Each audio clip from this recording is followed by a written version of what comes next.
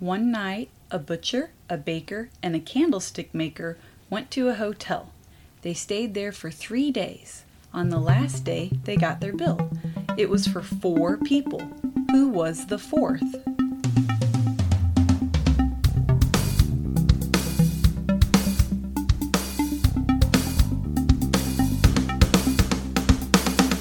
It was the one night. Get it? K-N-I-G-H-T. Like a knight in shining armor. Hello everybody and welcome to Starting Sustainability.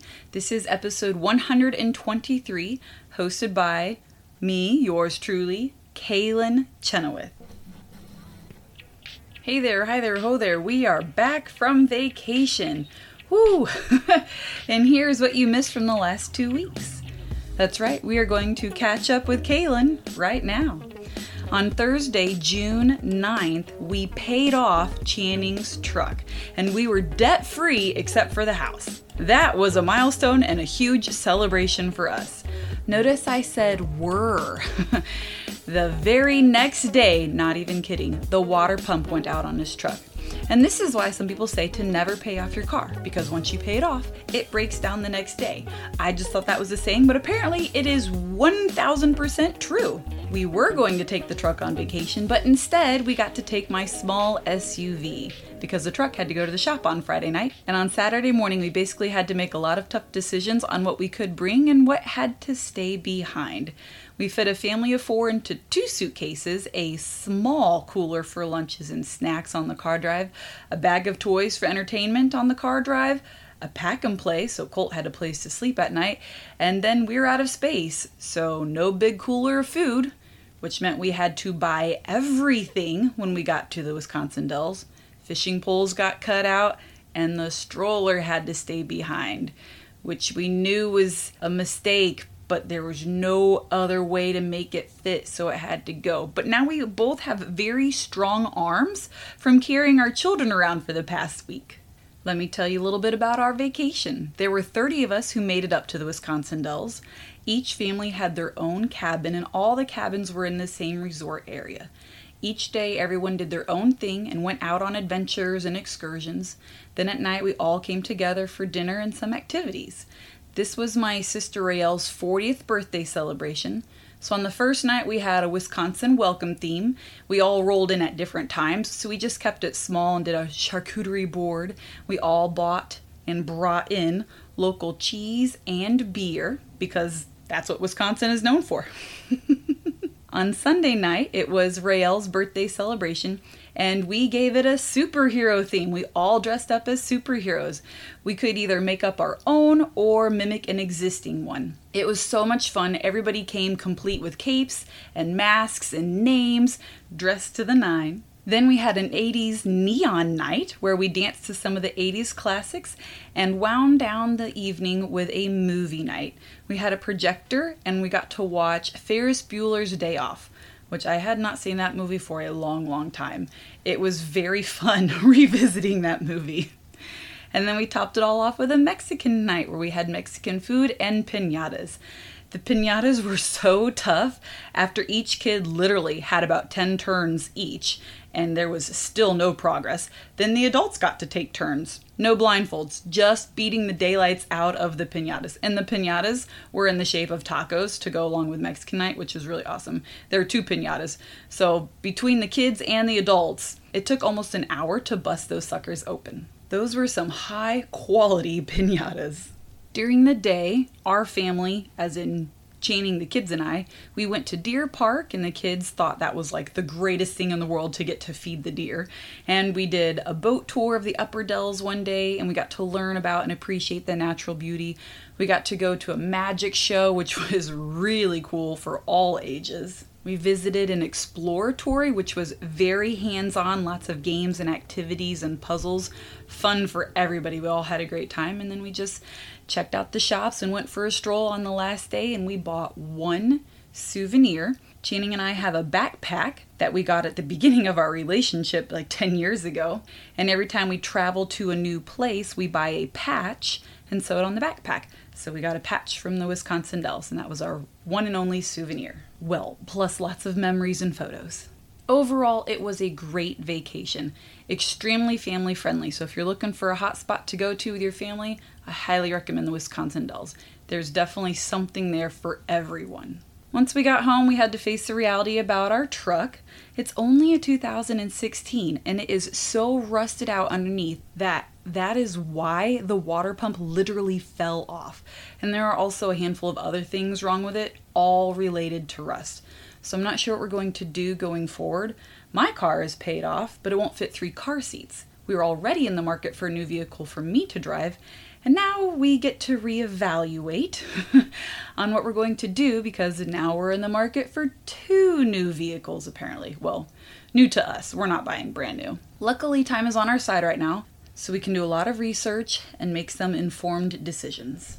In other good news, my garden survived us being gone for an entire week.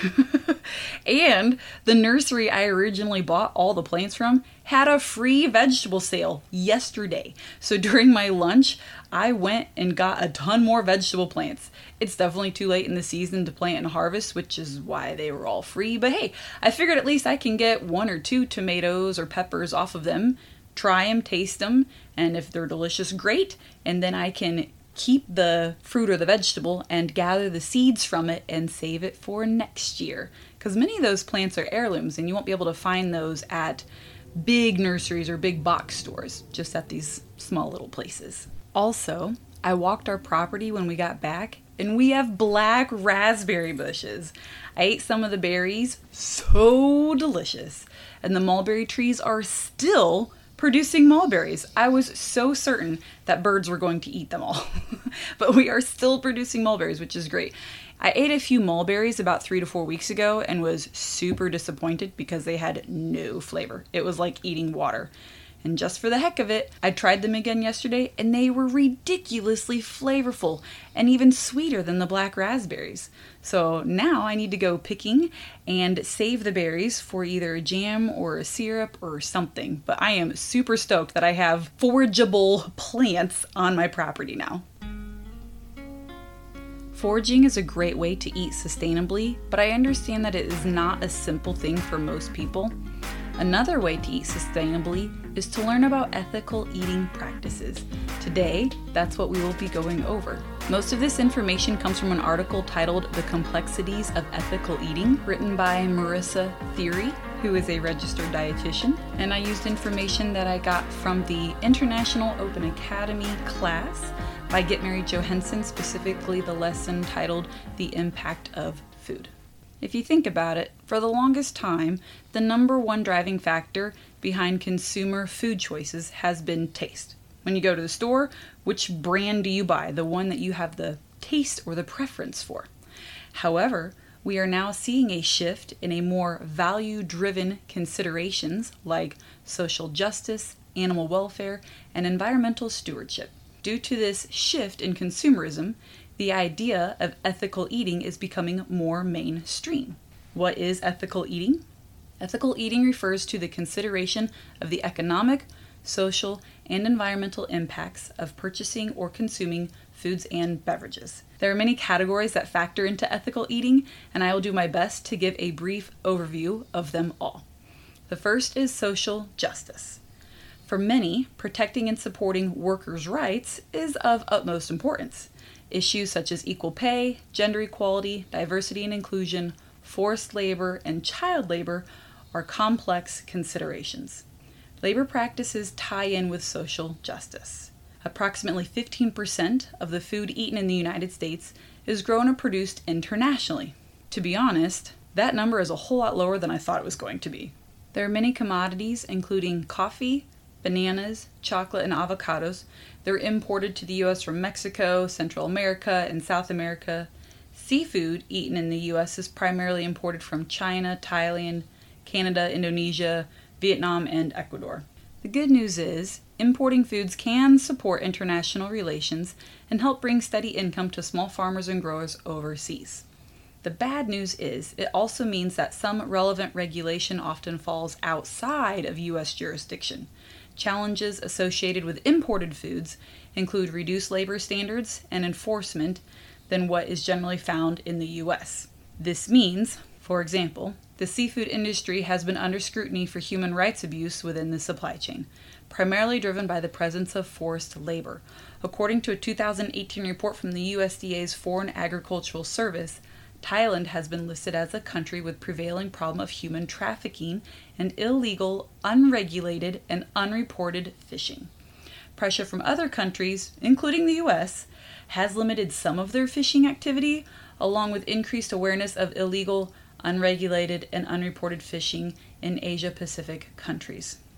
For U.S. companies that source seafood from international locations, transparency throughout the entire supply chain is a challenge. This is because many ships and vessels rely on third parties for labor recruitment. In many regions, these third-party agencies may be unregulated and require minimal monitoring and documentation of the recruited employees. This limits transparency into labor and recruitment practices like workers' contracts, compensation structure, and working hours. Many recruited employees are migrants from other regions and are vulnerable to exploitation through poor wages and working conditions. In some instances, human trafficking has been observed. In other instances, employees enter into work voluntarily and circumstances evolve into a forced labor situation. More good news is, activists have called for policy reform to protect workers' rights and increase transparency throughout the supply chain. Additionally, Thailand's government has committed to complying with illegal, unregulated, and unreported fishing regulations and established a fishery monitoring and surveillance system, including framework to prevent the exploitation of labor. Other examples are coffee and cocoa used to make chocolate. Some have a robust fair trade certification system in place, while others do not. Buying fair trade means the product meets environmental, economic, and social standards that support and protect farmers and their communities from injustices, like unfair wages, while also protecting the environment. However, it is not a perfect system. There are arguments against fair trade certifications because they create an uneven economic advantage for coffee growers compared to farmers and growers of other crops. The second category of ethical eating is animal welfare. The good news is many stakeholders, including government entities, commodity groups, third-party certifying bodies, and special interest groups, set standards for the humane treatment of animals in the food supply chain, including those intended for food production and labor.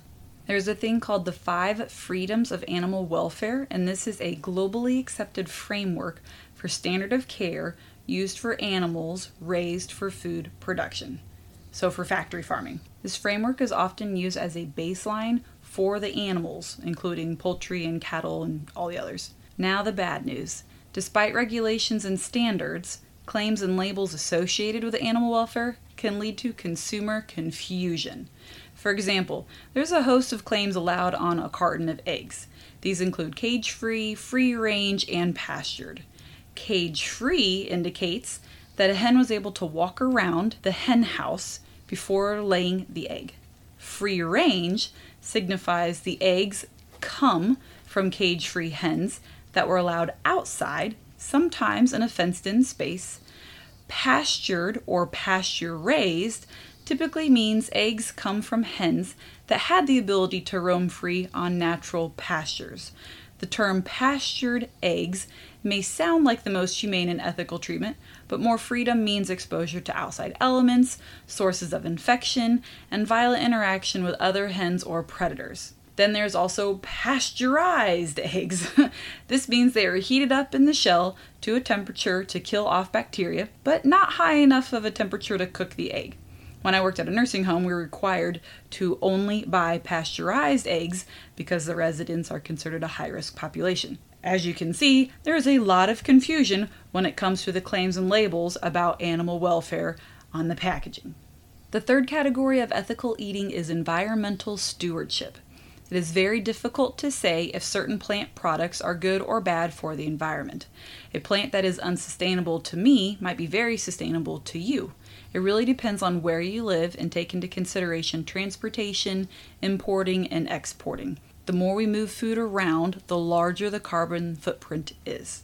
For example, avocados getting imported to Northern Europe is very unsustainable. However, avocados in Mexico and Southern California is a much smaller footprint. Fun fact, It takes almost 60 gallons of water to grow one avocado. Determining which plants are or are not sustainable is difficult. I'm going to attempt to talk about them in hopes of bringing some clarity. It won't be perfectly clear, but it will help in understanding the discussions. Climate change and deforestation are two key factors in environmental stewardship.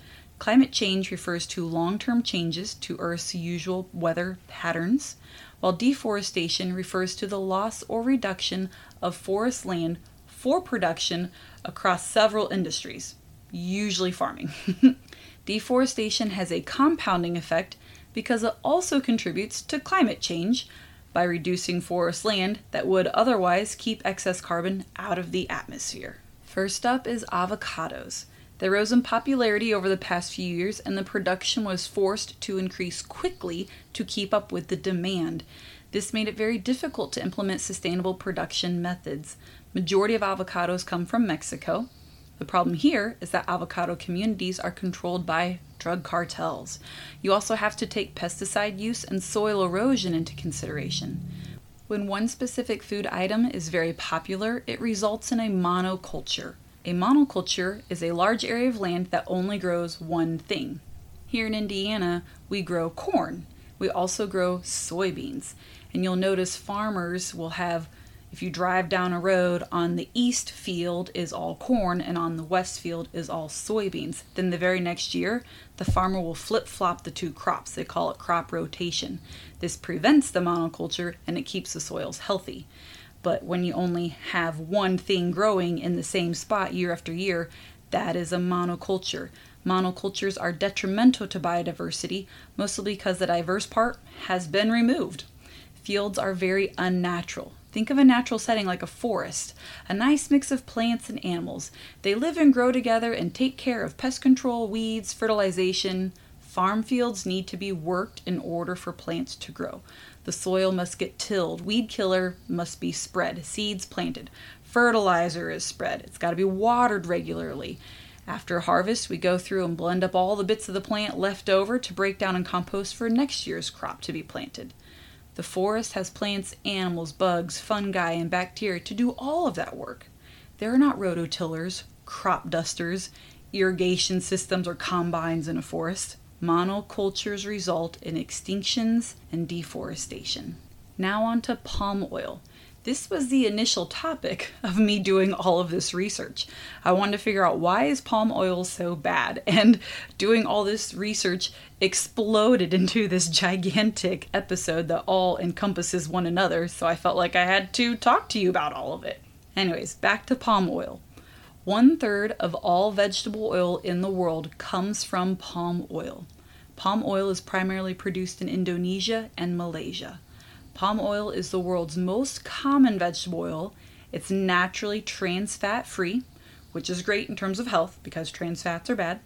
And palm oil is extremely versatile in both food systems and other industries, including cosmetics and biofuels. But its effect on the food system is complicated and largely misunderstood. Because palm is a tropical crop grown in specific conditions, sourcing is limited to designated regions near the equator. As demand for palm oil continues to rise, clearing land for production has resulted in destruction of habitats for endangered species, such as orangutans, as well as loss of biodiversity. It's another monoculture, resulting in detrimental effects to the land and surrounding areas. The production of palm oil is more efficient than soybean oil, its closest alternative, requiring significantly less land to produce the same yield. Additionally, palm oil is an important part of emerging economies and the livelihood of small farmers. When considering factors like cost, versatility, nutrition profile, land use, and small farmer support, there is not a clear ethical alternative to palm oil. Instead of replacing palm oil entirely, an alternative approach is to improve its sustainability.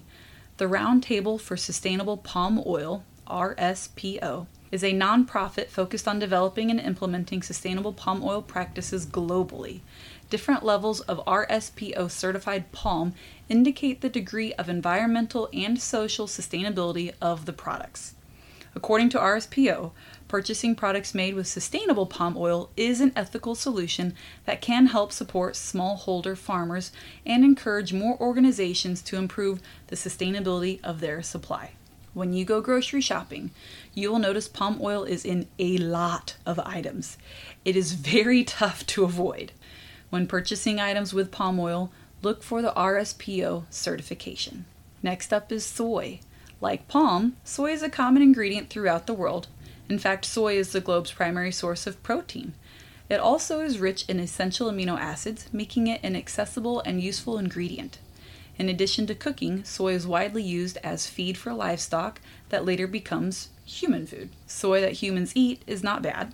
98% of the soy that is produced is fed to livestock. Phasing out factory farming and not supporting this industry is a good way to negate the detrimental effects of growing soy.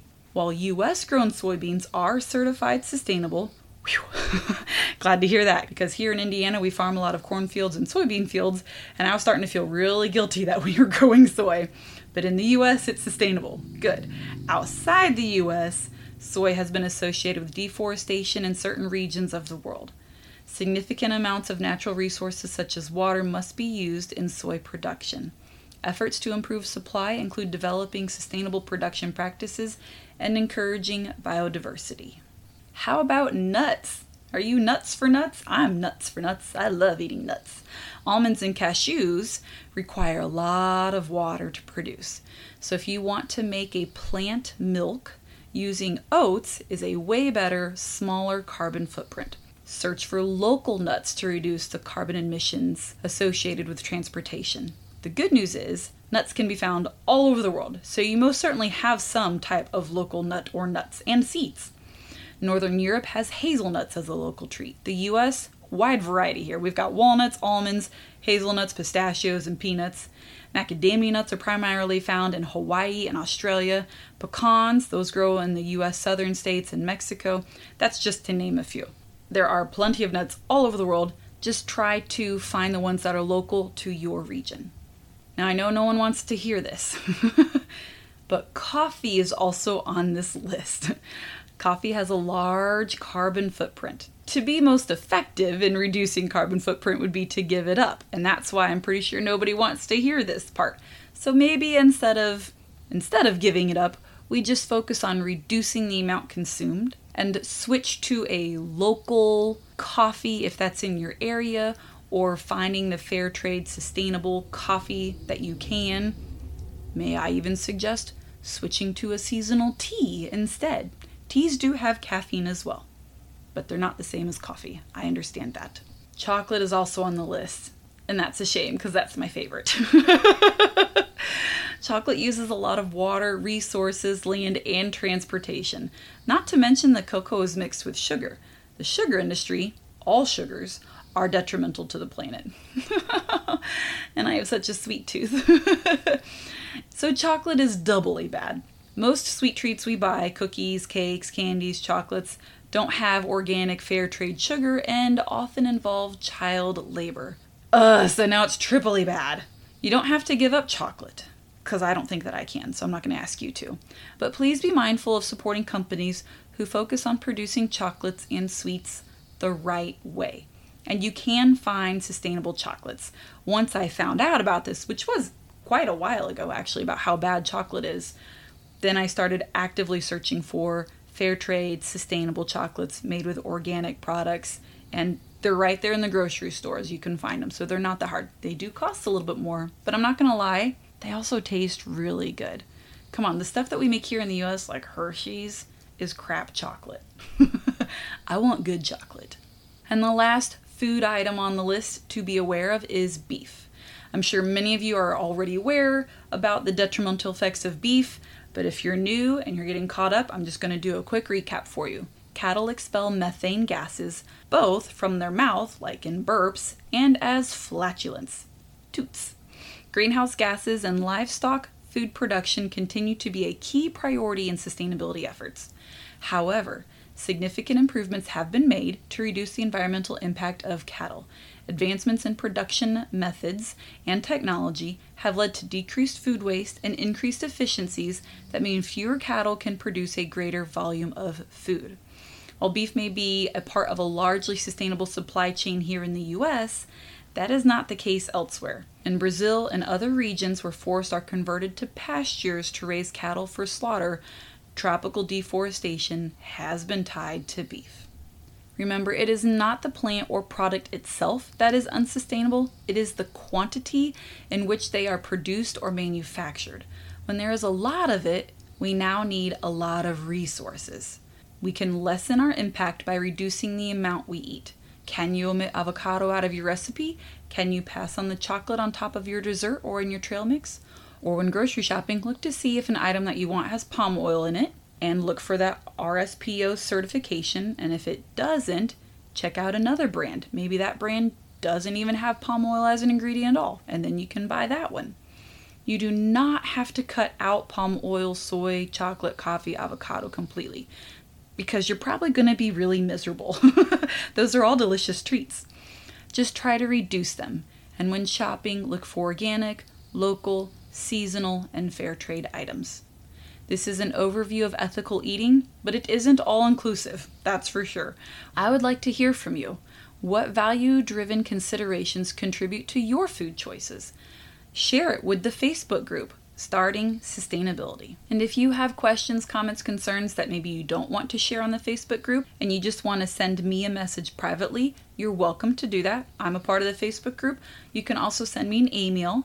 My email is Kaylin, Kaylin, at startingsustainability.com.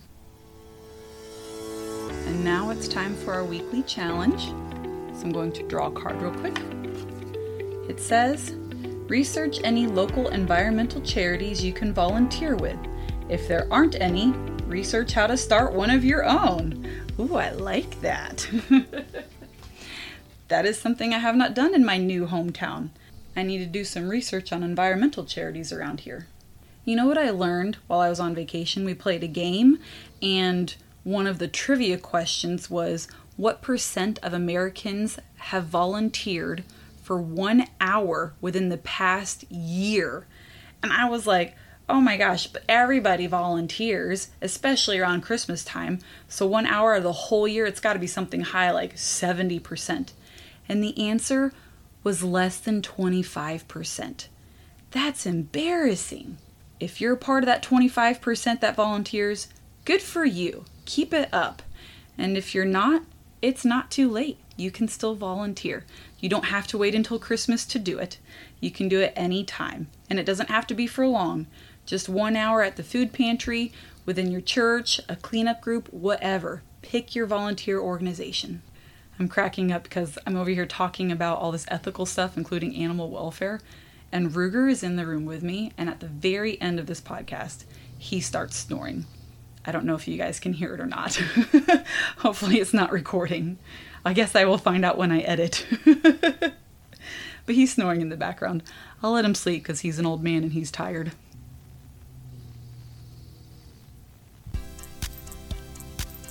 The next episode will be July 11th. So happy 4th of July to everybody in advance. I hope you have a wonderful celebration.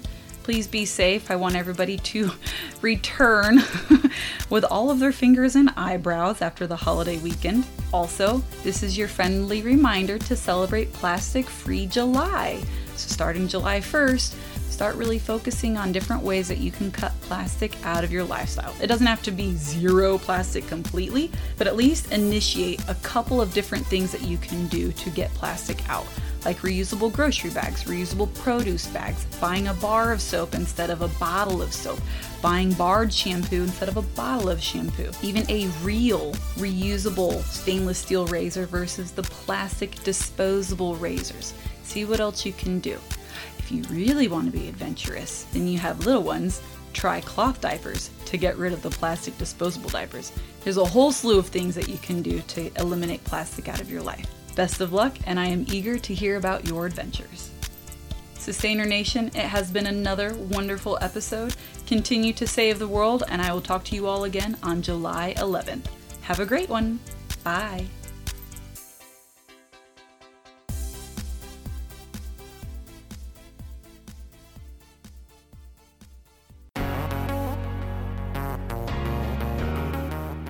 Feeling overwhelmed by climate change? Looking for sustainable and ethical brands to support? Then Ethic is perfect for you. Ethic is a simple browser extension that helps you find sustainable and ethical brands online. Learn more at ethyk.org, ethyk.org.